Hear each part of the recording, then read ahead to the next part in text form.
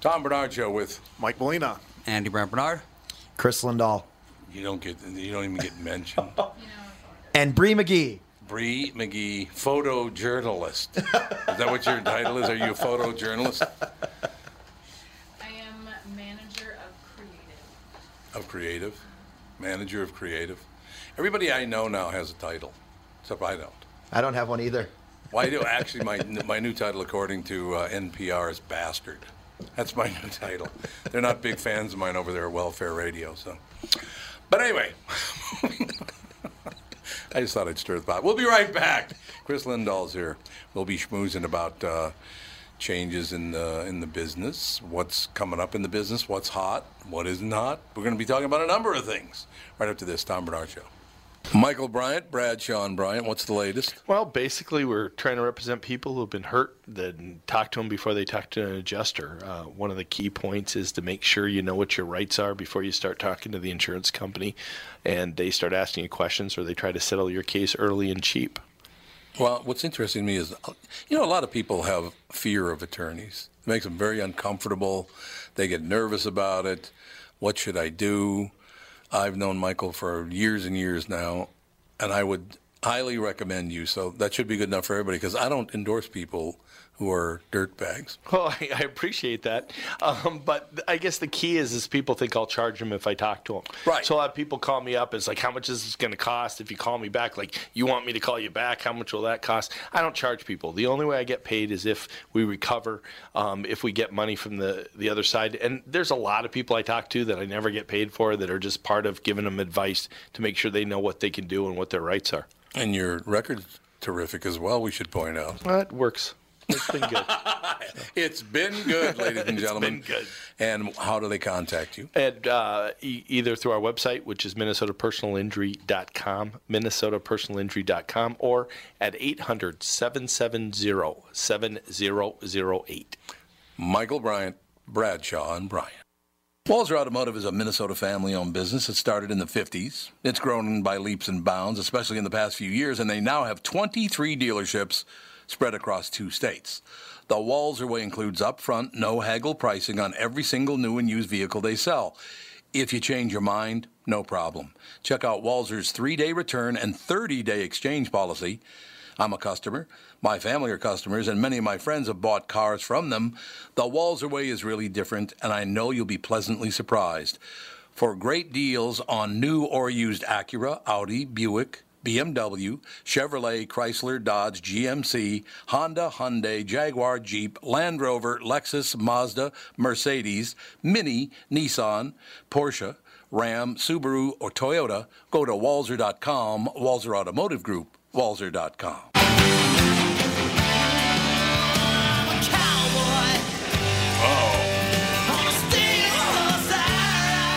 When they coming to town? This weekend.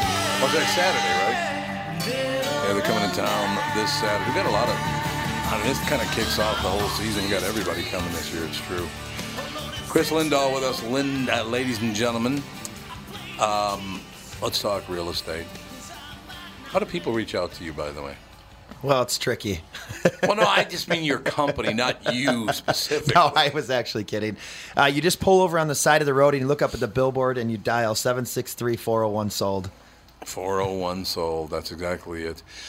This all started right after Christmas. We, the family, go up to Duluth at Christmas time. Once in a while. This year we did, and we went up because there's this huge light. Bentleyville. Yeah, Bentleyville. Yeah. That's exactly what it is. That's a beautiful place, by the way. It was gorgeous. Yeah. It was absolutely beautiful. So we were up there the entire weekend, and we're coming home on Sunday. And I start seeing billboard after billboard after billboard with this guy sticking his arms out to the side. I'm going, who is that? What is that all about? And was it mostly in the northern suburbs, or was it everywhere? It was everywhere. It was everywhere. Yeah. We have billboards throughout the metro area. And you always did? When you started we started doing the campaign. billboards over 2 years ago. Really? Yeah, yep. God, it's amazing. But it's like one of those things, right? You get a new vehicle and then you notice everyone drives the same vehicle. Once you see it, you sort of can't get it out of your mind. I suppose that is very true. Yeah, once you see it. But I did see a lot of them on the way down. On 35W or 35 actually. I was just trying to give you a big hug. That's what it was. He's giving me a big hug. That whole situation. So the weird thing about it is the timing of it all. So I had never met Kris, and I looked and I said, I got to find out who this guy is. So I get back to the station. I don't go into the station, but I get back in communication with the station, and Tracy Call, an old friend of mine, I've known her for a long, long time, and your name was mentioned to me, and I said, is that the guy who's on all the billboards? And they said, yeah. I said, by coincidence, yesterday is the first time I saw one of the billboards. Because I literally drive, we were just talking about this, as a matter of fact, in the second hour. I drive about 2,000 to 3,000 miles a year. That's it. I don't drive much. I just, we live right down the road from here and that whole deal. But the other coincidence was, so it just so happened that Kris, Tracy was talking to me about Kris advertising on the KQ Morning Show and if I would be the spokesperson for Kris. And I said, well, I'll have to meet him. And so you came over to my house. Matter of fact, 6 hours later. You were at my house for like 6 hours. It was unbelievable. We were schmoozing about this, that, and the other thing. Because, and I don't know, some people, 99% of people believe it, but I don't endorse products unless I know about them. I get to know the people. And I just won't endorse something I don't know anything about. I don't think it's a good idea at all to do endorsements of products you don't know anything about. And then, I don't know if this was a coincidence or not, my wife, after you were at our house, my wife said, we should definitely sell our house. Or is it when I think it might have been before you came to our house. When I started talking about you were going to come over and you were going to start doing advertising and blah, blah, blah. She said, we should sell our house. And I said, well, I don't want to sell our house. She goes, well, we are going to sell our house. And I said, well, I guess I have no... You're selling the house. I guess I'm selling the house. I guess I have no... but the house is way too big for two people to live in. There's no doubt about it. So I guess we're going to sell the house. I guess. Whatever. So is Minnesota... Now, Minnesota is one of the wealthiest states in the nation. People don't realize that per capita that Minnesota is one of the wealthiest states. It's dropping a little bit because a lot of people move into the state and all the rest of it. But housing here, it's not like San Francisco. San Francisco is psychotically expensive. Yeah, right? Out of control. And amazing. I'm sure it is in Los Angeles as well and all the rest of it. But where does Minnesota stand as far as real estate is concerned and value, average price, all those things? Where does Minnesota stand? Yeah, so we're, the interesting thing about the Midwest is we're a little more neutral. So when foreclosures hit and things like that, obviously like the San Franciscos and some of those areas got hit a lot harder by the foreclosure crisis. And we stayed a little bit more neutral and Minneapolis, like you said, it's becoming a really strong market. The job growth and everything that they've committed to in the metro area is creating. We've noticed such an uptick in relocations coming to the Twin Cities from the way it used to be. Yeah, it's getting a lot stronger. A lot of jobs here, a lot of high-paying jobs. Yep, and so the market's really strong, but the challenge is, and you've seen this, and I think this is a big issue for a lot of people is. Right now, you would sell your house, and that it's a bit more of a seller's market. You probably see in our marketing and what we do, and you think you get more money with us. The issue is you don't know where to go. You can't find a house. That is the biggest problem, right? It's like seller phobia. You could sell your house, but you don't know where to go. And especially in the Twin Cities being in such a strong market, there's no supply. There's no inventory. That's what I understand, that there's very little inventory in the what price range? Anything under $500,000, it's very limited. Then you get under $250,000, $200,000. It's bleak. In Minneapolis right now, there's under 20 active listings in the entire city under $200,000. 20. That's amazing. Yeah, you think about the new construction development in North Minneapolis starts at $299 now. New construction, really? North Minneapolis $299, and they're almost completely sold out. And then with the exception of that, there is nothing in the twos. The biggest challenge right now is home affordability is gone. I mean, they're just... Yeah, well, explain that to me. Home affordability is gone. What do you mean by that? Yeah, so if you look at like wages and you look at the average wage today hasn't increased with the value of homes and the cost of living. Okay. So the challenge is you have all this housing that is now appreciated to 300, 350, 400, 500, but the wages haven't kept up with that increase. And then you look at the new construction and you've got materials and labor and land are all increasing. So you've got everything that's going up. And that's the biggest issue is a lot of people are being priced out of the market for purchase, and then you've got rentals that are also rising at the same time. So you've got appreciation and you've got rental rates going up significantly, and even over by your place, people are spending $2,500 to $3,000 a month for a 1-bedroom apartment with great amenities. Right over by the West End. It is just absolutely unbelievable. The whole thing, amazing. I should mention, by the way, in 2008 when the housing market crashed, we've been going down to the West Palm Beach area for quite some time for vacations and all the rest of it, and bought a home down there.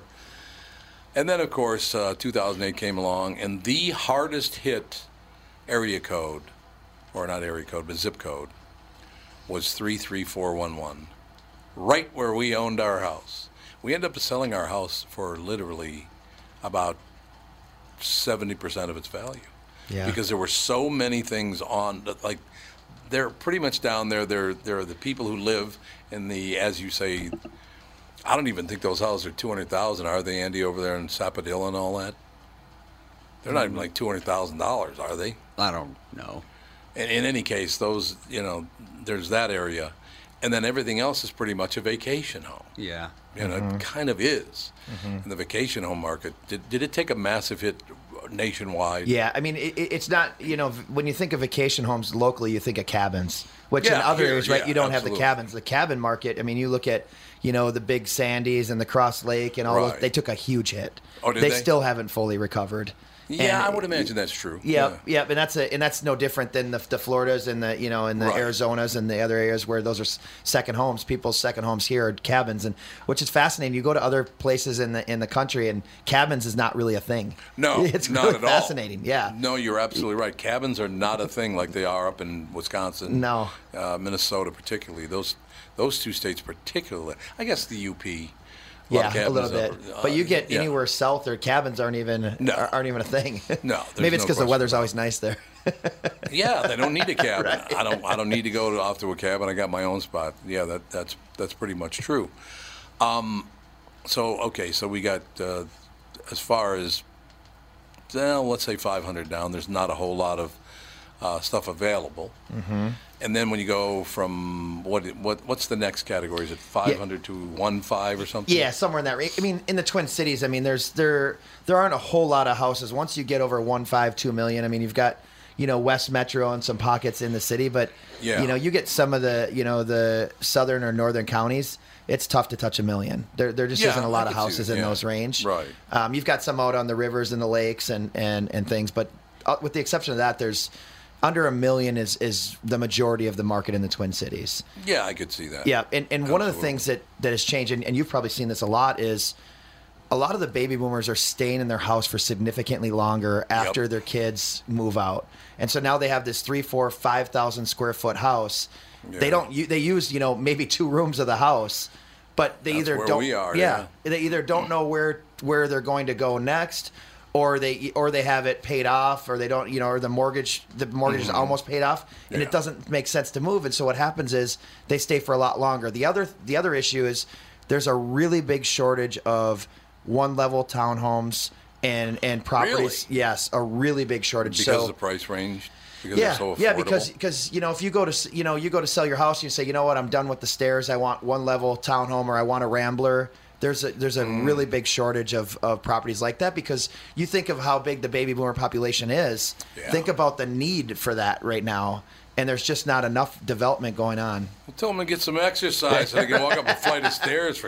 Come on. Well, that's what a lot of people have chosen to do, right? They're staying in their house a lot longer, and those houses aren't coming on the market.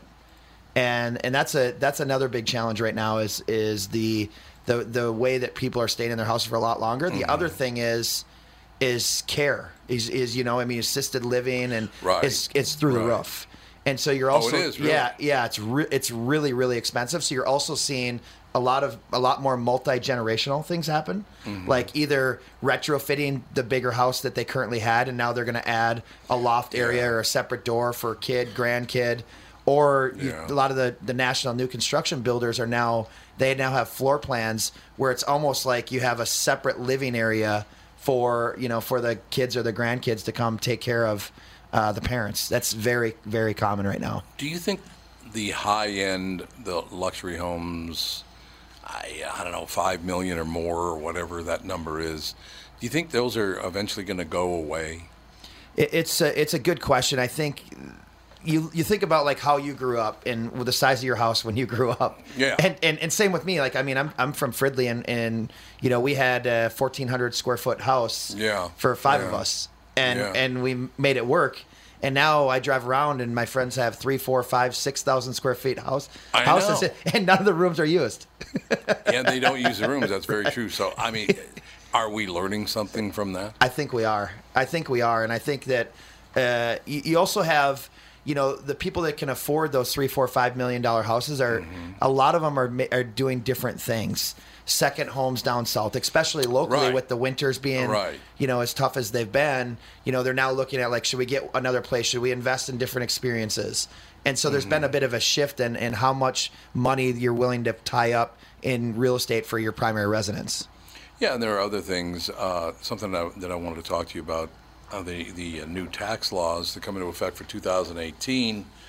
Now, it's not as cut and dried as everybody thinks it is. The SALT taxes, state and local taxes, they're called SALT. The cap on that now is $10,000. That's right. Now, there didn't used to be any cap on that. That's right. There was no cap before. There was no cap before at all. Yep. So basically what President Trump, and this is not a political statement, but what he was doing, from what I understand, is trying to punish all the people who didn't vote for him. In New York, Chicago, Los Angeles, San Francisco, places like that. We were just talking the other day. California's top tax rate is 13.3%. And you can't write off any of it on your federal taxes. No, none of it. No, the other thing that changed, too, is, we went from $1 million to $750, too, on the... Oh, it's $750. I thought, because somebody told me it was $650. $750. So it's $750. And obviously for the interest. Yeah, for sure. And obviously the listeners listening now seek a licensed tax professional to get the exact details. Yeah, absolutely. But yeah, those are big changes that a lot of people have been having conversations about. We haven't seen a significant market shift because of those changes yet, and I think it might be too early to see what the impact's going to be. Yeah, I could see it, because there still are going to be. Well, first of all, people who can afford those kind of houses have different lives anyway, because there's this 20% pass-through as far as business income is concerned and all that. So you're kind of going to break even with that anyway. That's right. So we'll take a break. We'll be right back in 2 minutes more with Kris Lindahl right after this Tom Bernard Show. I'm Brett Huckle, president of North American Banking Company. Ask one of our bankers what they love about business banking. They always say the relationship with the client. Case in point, True North Oral Surgery and Implants is a longtime customer with a growing practice. Their banker, Julie Marshall, knows the ins and outs of what they do. So when they need working capital, an equipment loan, or funds for expansion, they call Julie. Are you looking for a banker you can count on? Give us a call. This is Tom. Why not bank with my banker, North American Banking Company? A better banking experience. Member FDIC, an equal housing lender. Did you know that about 60% of people over the age of 60 are starting to experience cloudy, blurry, or dim vision due to cataracts? Tom Bernard here for Whiting Clinic LASIK and Eye Care. Whiting Clinic is best known for their fabulous LASIK results. You've heard me rave about them for years, but did you know they're also experts in cataract surgery? Yes, indeed, and I'm here to tell you about my wonderful experience having cataract surgery at Whiting Clinic. I'm at that age when my vision started to fade, so I called up the folks at Whiting Clinic. They helped me out right away. My cataract surgery was super easy, and thanks to the Whiting Clinic, my vision is top-notch once again. Whiting Clinic has the most advanced lens technology options, so I can see far away and up close without wearing any glasses. If you want to learn more about your options for cataract surgery or clearer vision, attend one of Whiting Clinic's cataract seminars. Call Whiting Clinic at 855-554-2020 to RSVP today. That's 855-554-2020 to learn more about your cataract surgery options at Whiting Clinic.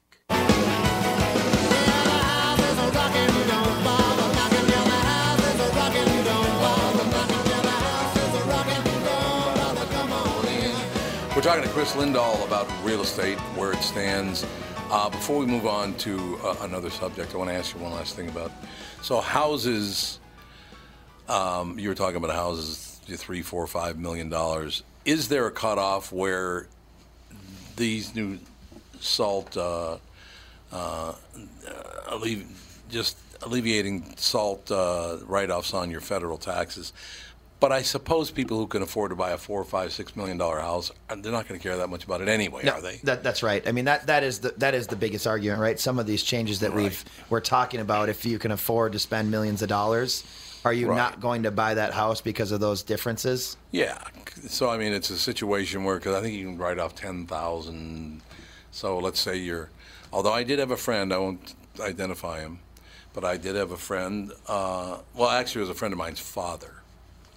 His property taxes, because he owned 15 acres on Lake Minnetonka, his taxes were $360,000 a year. Now explain this to me. So could he write that whole $360,000 off in his federal taxes before? I don't know his financial situation, right? Like there's businesses and there's so many different things in. That's a hard one to answer without knowing someone's full situation, But that's a significant tax bill. That's what I'm saying. I mean, if he couldn't write that off at his Fed nowadays, like, holy God. Yeah, you just going to 10,000.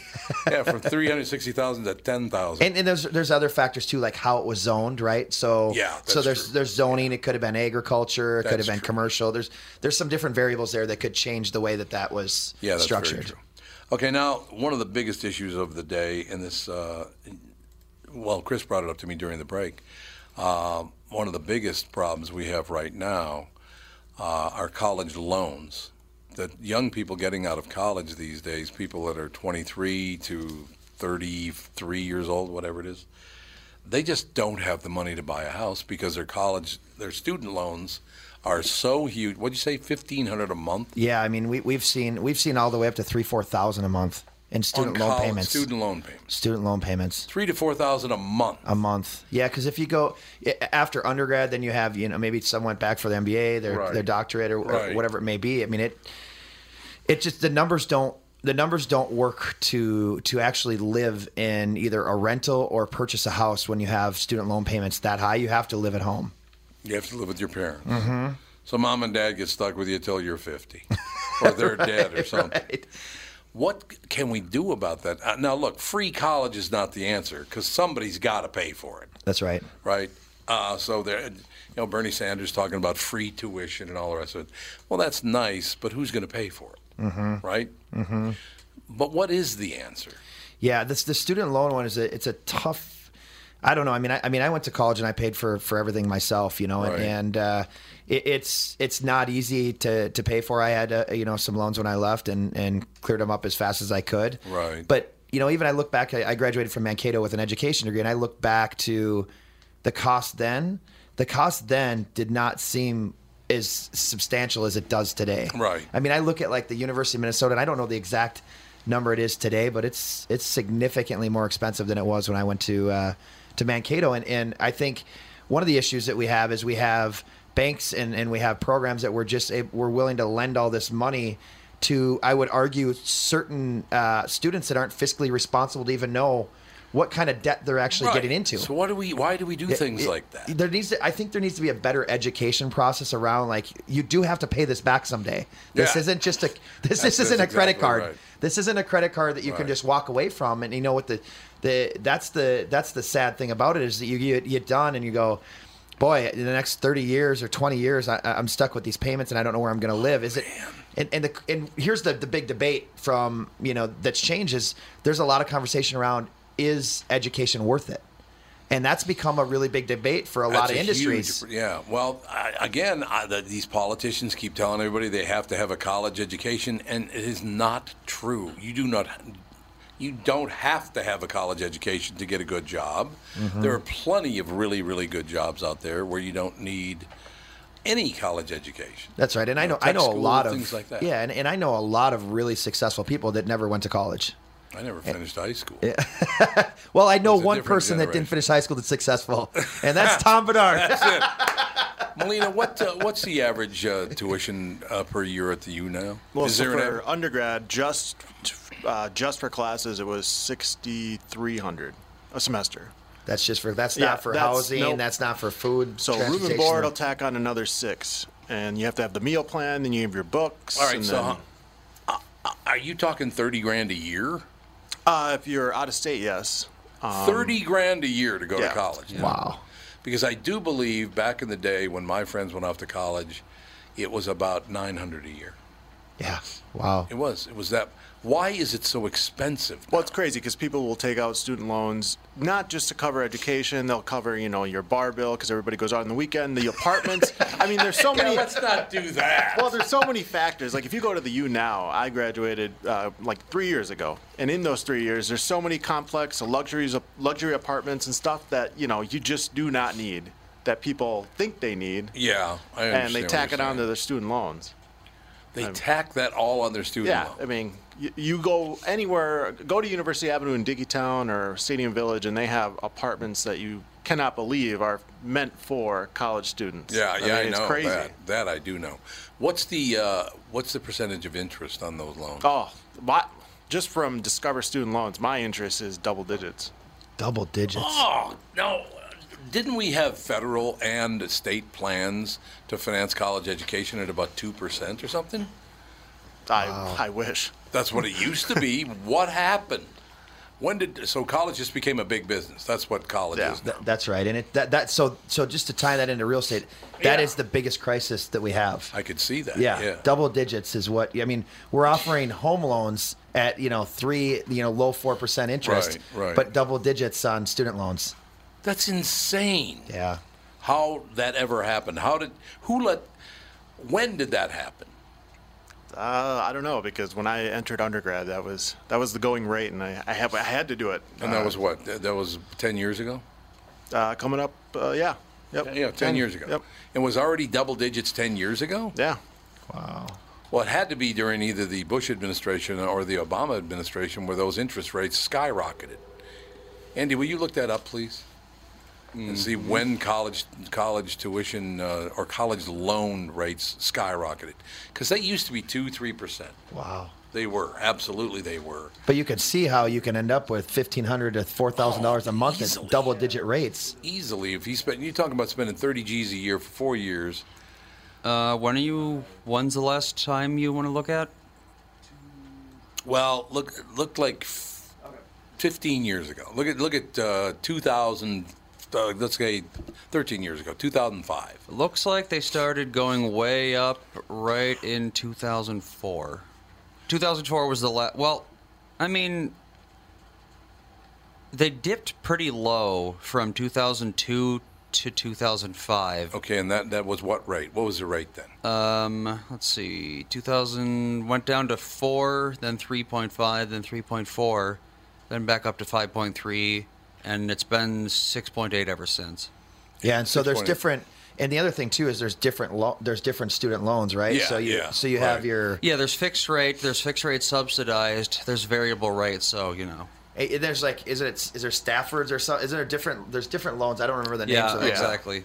Yeah, it's a But whole the last different time there was only one kind of loan was 2005 to 6, and that was at 5.3. Well, there was only one kind of, and that was at 5.3. Mm-hmm. So But, that's I mean, still a little high. In the 90s, it was up to 8, so yeah. So basically, So when, it's a crapshoot, really. so when Clinton was president, they were 8.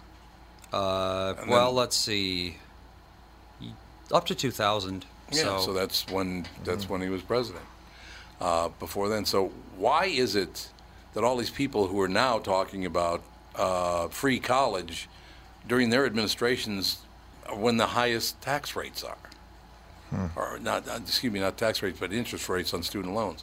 I don't understand the very same people who talk about free college charge the most money. I don't get that at all. We have a caller. Yeah, we have Wendy. Wendy, what are you up to, sister? Working hard, not hardly working. But you were talking about student loans. Well, our daughter is going to be a senior this fall in college, and what we have found is when we fill out the FAFSA, and whether you think you have to or not, go ahead and do it. You never know what you might get. But there's two different kinds of student loan opportunities that we get. There's one that they're both a fixed rate, but one of them starts accruing interest after you graduate, and the other one starts accruing interest when you take it out. And they're both low single digits. I mean, one is lower than the other, but she lives on campus, so with the food and the housing, we made a deal with her. We said, all right, we're going to kind of go halvesies, so to speak.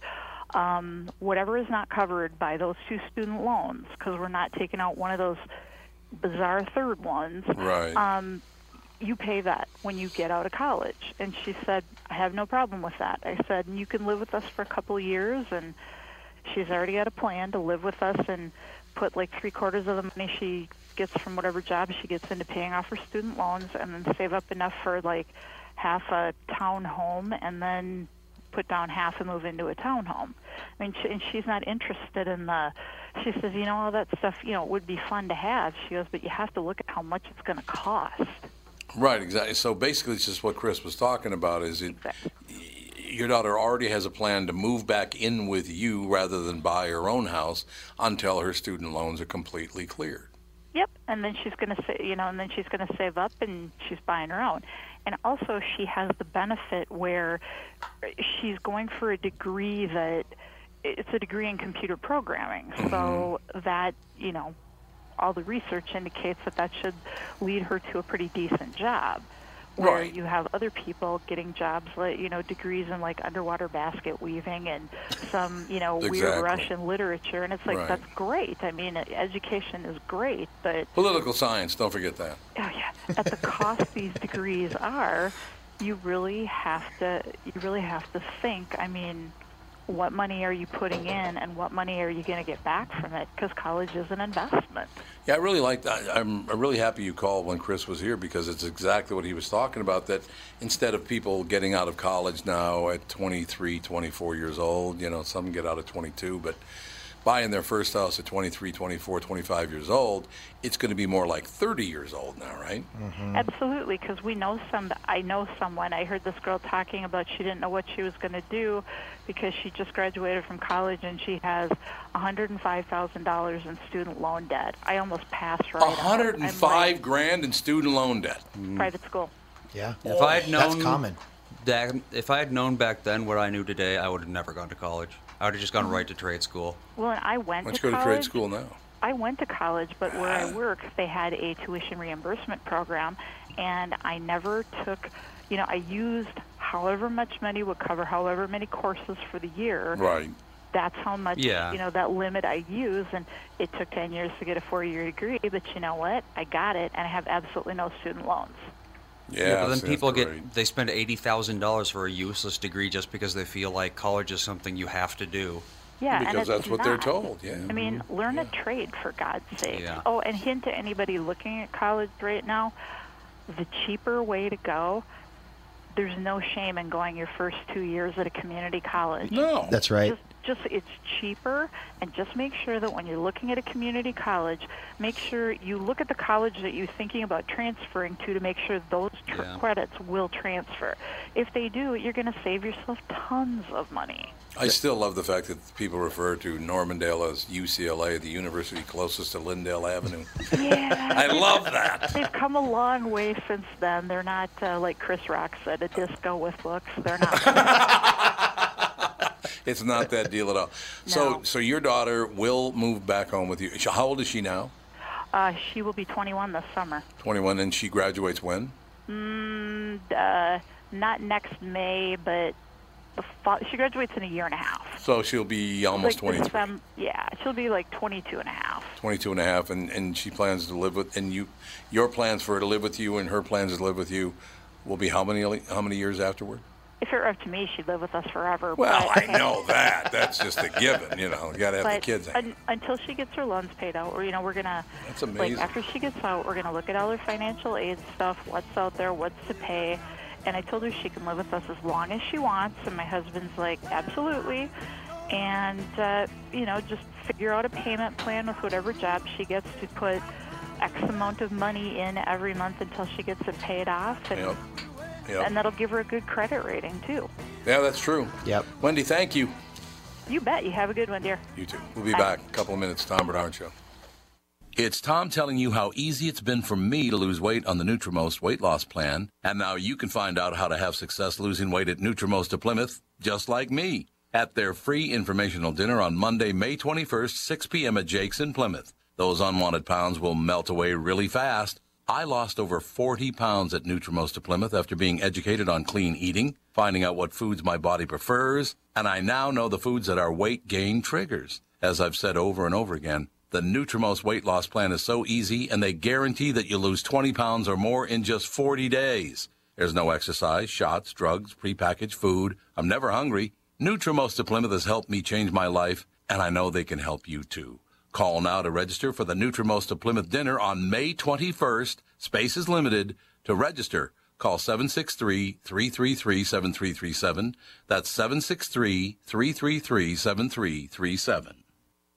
I'm here with my real estate agent, Kris Lindahl, and after seeing what he did for me, I asked if he had something that would help our listeners. Kris, what do you got? We have something very special for KQ listeners. April 16th through the 18th, the Kris Lindahl team is hosting our SellerWorkshop.com series, where we're going to teach you how to net between $30,000 to $60,000 more on your home sale.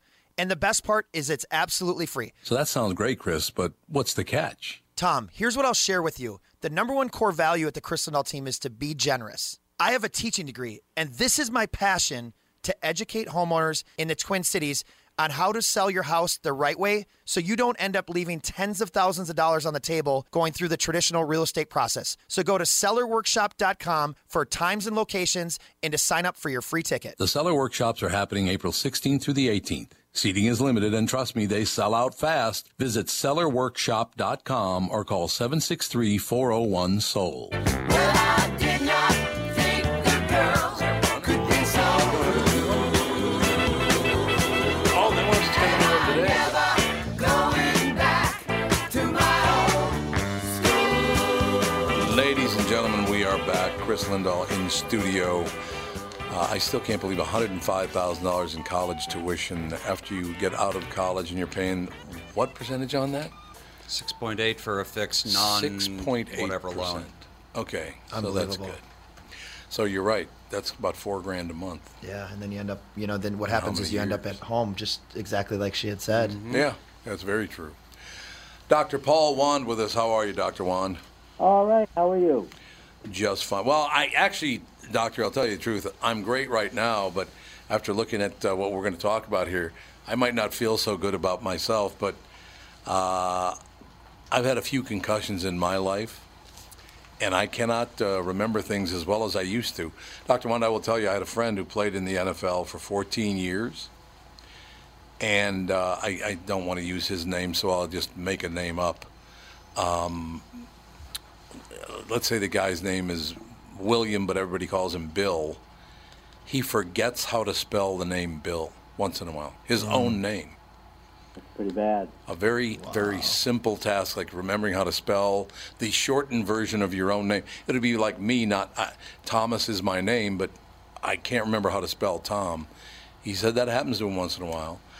I have had 3 concussions in my life, one when I was about 6 years old, what they used to call the monkey bars at the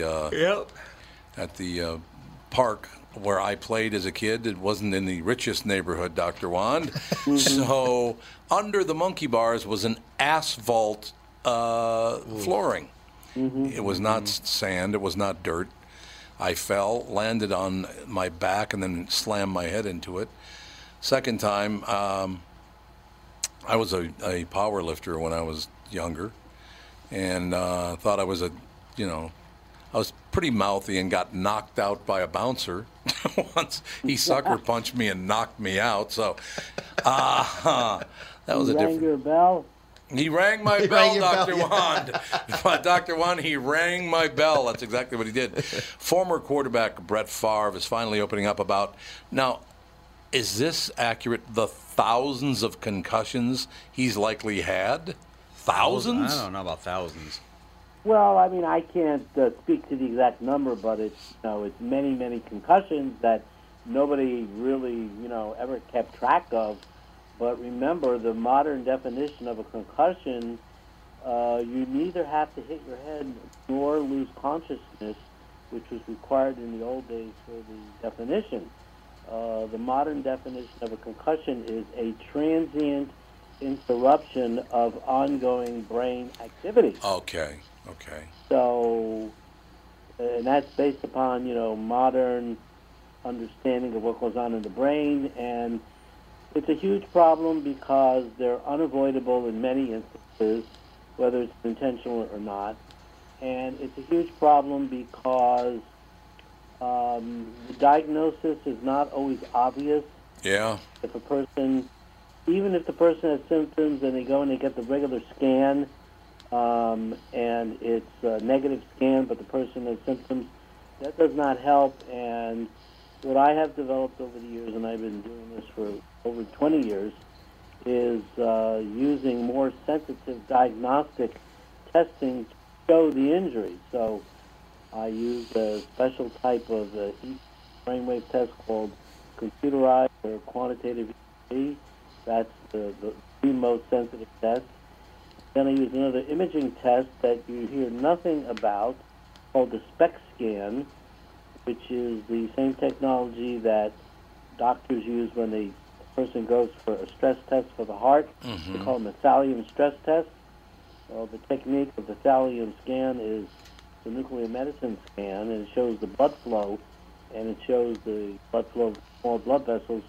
So the SPECT scan of the brain shows us small blood vessels flow rather, and that is the hallmark injury, which is really not well known because the imaging world of imaging is MRI, and the doctors don't really know too much about it, except for a small and select group of practitioners that learn that this is the scan of excellence. And in my case, since I have a research background, when I first made the observation that everybody had the same injury pattern on the SPECT scan of a decreased blood flow, I said, why don't I give them a medication that is specific to increased blood flow in the brain?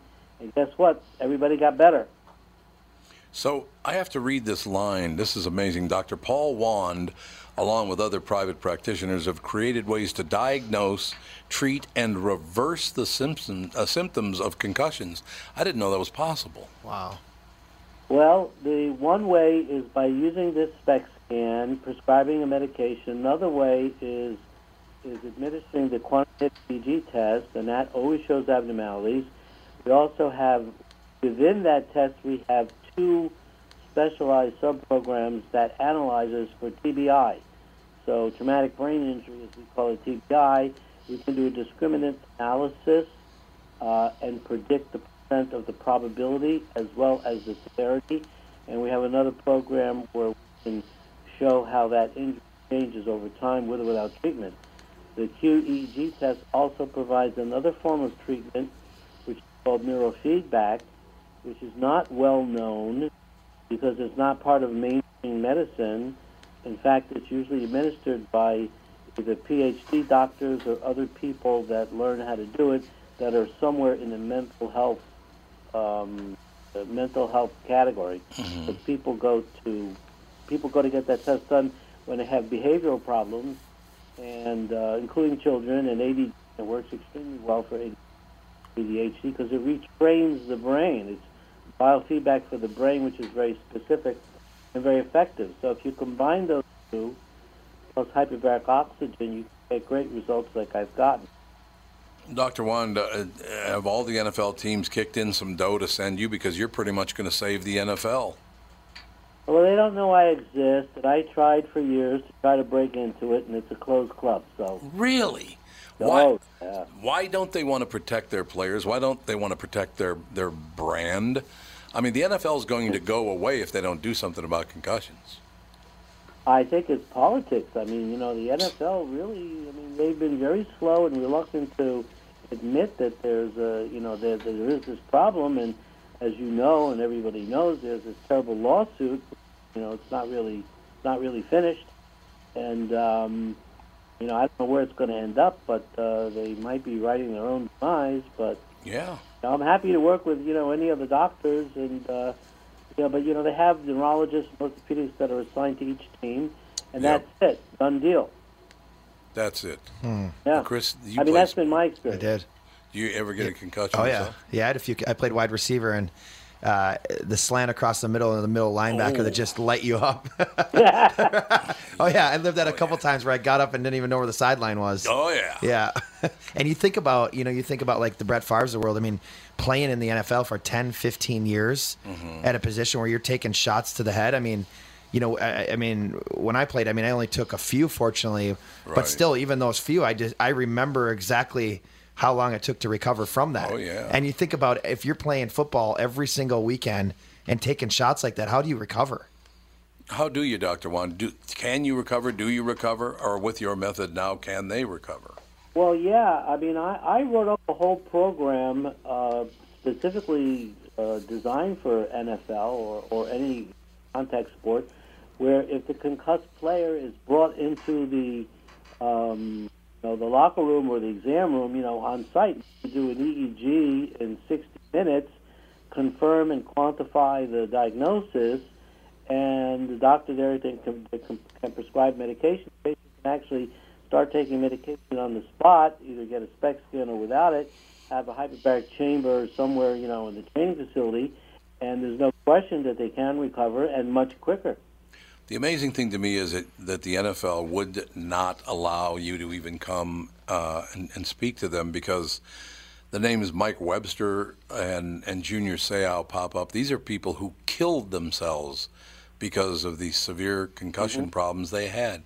How long is the NFL going to be allowed to stand back and say, oh, this is not that? People are killing themselves over this. Well, it's a multi-billion-dollar industry, and until they're hurting financially, I guess they're not going to do anything to rock the boat and change the program, right? I think it's just terrible, though. You have proven that you can reverse the symptoms of concussions, and they just don't want to hear it. Well, to be honest, I haven't tried in recent times, but I don't see why they would change their attitude, Yeah, well... I had comments made also like, well, you're a private practitioner, you're not an academician, why should we trust you, what you say, Well, if it works, it works. They're negative. It's amazing. I find it fascinating. Cure for NFL concussion crisis. Dr. Juan, we'd like to stay in touch with you if we possibly could. I want to talk to you more about this, if that's all right. Sure. All right, Doctor, thanks for your time today, sir. Yeah, thank you. You're welcome. Have a great day. Bye. Dr. Paul Juan, what kind of business model is that where, hey, you could keep our sport alive for many more decades, or it could come to an end? Because young kids now, young guys, do not play football. I know, it's changed. You look at and this is a sort of a publicly known thing, but you look at where the NFL spends dollars on advertising. Yeah. It's to young moms. Oh, yeah. That's where all the money goes. That's a very good point. Yeah, they spend all their money there. All right, so basically we got the people, we've come to understand that anything under 500,000 is hard to find. Mm-hmm. That the people getting out of college now are probably not going to buy their first house till they're about 30, right? That the tax thing, the fact you can't write off your property taxes is really not going to have that much of an effect because there is a $10,000 cap, which most people's property taxes aren't much more than 10, 12, 13,000, are they? Yeah, they typically. It'd have to be pretty sizable house to be more than that. I think the other thing that you mentioned about having trouble finding houses under that 500,000 range is the MLS is becoming supplemental. You look at social media. Just the way that this podcast is posted, and you look at the way that radio's changed. It's no different than real estate in the MLS. Yeah. Is that now? You have websites like KrisLindahl.com, which is far superior to a lot of the other technology out there. and it can be a source for listings that aren't even in the MLS yet. They could be getting their house ready for sale. There's companies out there now with artificial intelligence where they can start to detect that, like, Tom's thinking about selling his house because he looked at this mortgage website, or he clicked on this button, and then they can sell that data. It's exactly the trouble that Facebook is going through right now with all of their data and how they sell it and what they do with it and the things that they have access to. And it's you know, the problem is when you're looking to buy a house, and if you don't have a real estate agent, or you have a real estate agent that just sets you up on MLS search and that's what you have, it's a reactive approach. You're waiting for listings to come to you, no different than anyone else. But there's strategies out there where you can have someone, a real estate agent or team, that has a proactive approach where they're going to find listings that aren't in the MLS. So there's something attractive to a potential seller if they don't have to stage, they don't have to declutter. They could show the house in as-is condition. And so we reach out and go, hey, we've got a buyer that's looking in this neighborhood. Would you be willing to sell your house if you didn't have to go through all these, you know, the staging, the declutter, and everything else? And we know that it's not in perfect showing condition. And then that's a more proactive approach. And we're selling a lot of houses to our buyers that way now because there's just not enough inventory on the MLS for all of the buyers that are set up on searches. So how do people reach out to you? Well, you can go to KrisLindahl.com, which is one of the most visited real estate websites in the country, or you can call us at 763-401-SOLD. Okay, so it's KRIS LINDAHL.com. Yep, KrisLindahl.com. Or you can Google it. You can find a lot of stuff. Yeah, well, you can find a few things under Tom Bernard, too. I will tell you that. Bree, so the first time you met Kris, did you know you had several concussions? You could just tell. She actually had to direct me how to get through the doorway. Yeah, exactly. Here, go this way. All right, so basically, you probably alleviated a lot of fears that, yes, young people do what they do. They will live with their parents, but eventually they'll buy a house. The great news there is when they eventually buy that house, they'll actually be able to afford it. That's right. Rather than rushing out and taking on these mountains of debt to get through college loans and buy a house. I mean, my kids are very lucky because, Andy, you bought your first house when you were 25? Well, if you're talking about the place that I'm in now, I've only been in that place 4 years, so 27. So you're 27. Alex bought her first house when she was 25, I think. 26. So that's unusual these days. That is very unusual. And the challenge with waiting longer, too, is rates are rising, right? So you might wait 5 years to see a 6, 7, 8% interest rate. So you actually lost money because, you know, over 30 years, an interest rate is a big part of the payment. We will stay on top of this and talk to you more often about this because I think, like I said, you've alleviated a lot of fears. The college kids are doing the right thing by doing it their way. People who can afford the bigger houses are going to buy them anyway, so the tax thing's really not that big an effect. That's right. It's just get your if you want to sell, get your house on the market. You want to buy, you can find houses for people to buy. That's right, we can, and we have that. You don't have to move twice guarantee, right? So you have, if you list with the Kris Lindahl team, you'll get top dollar for your house. Right. But then the best part is you won't have to move into, you know, your friend's house or your parents, grandparents, or hotel, because that's the biggest fear. There's a lot of people that would sell right now if they knew where to go, but most people think that just waiting for the MLS listings to hit their email is the only way to find houses. They don't know that there's other things out there. Excellent. Well, thanks for your time today. Yeah, thanks for having me. Absolutely. We'll talk to you tomorrow, ladies and gentlemen. Tom Bernard Show.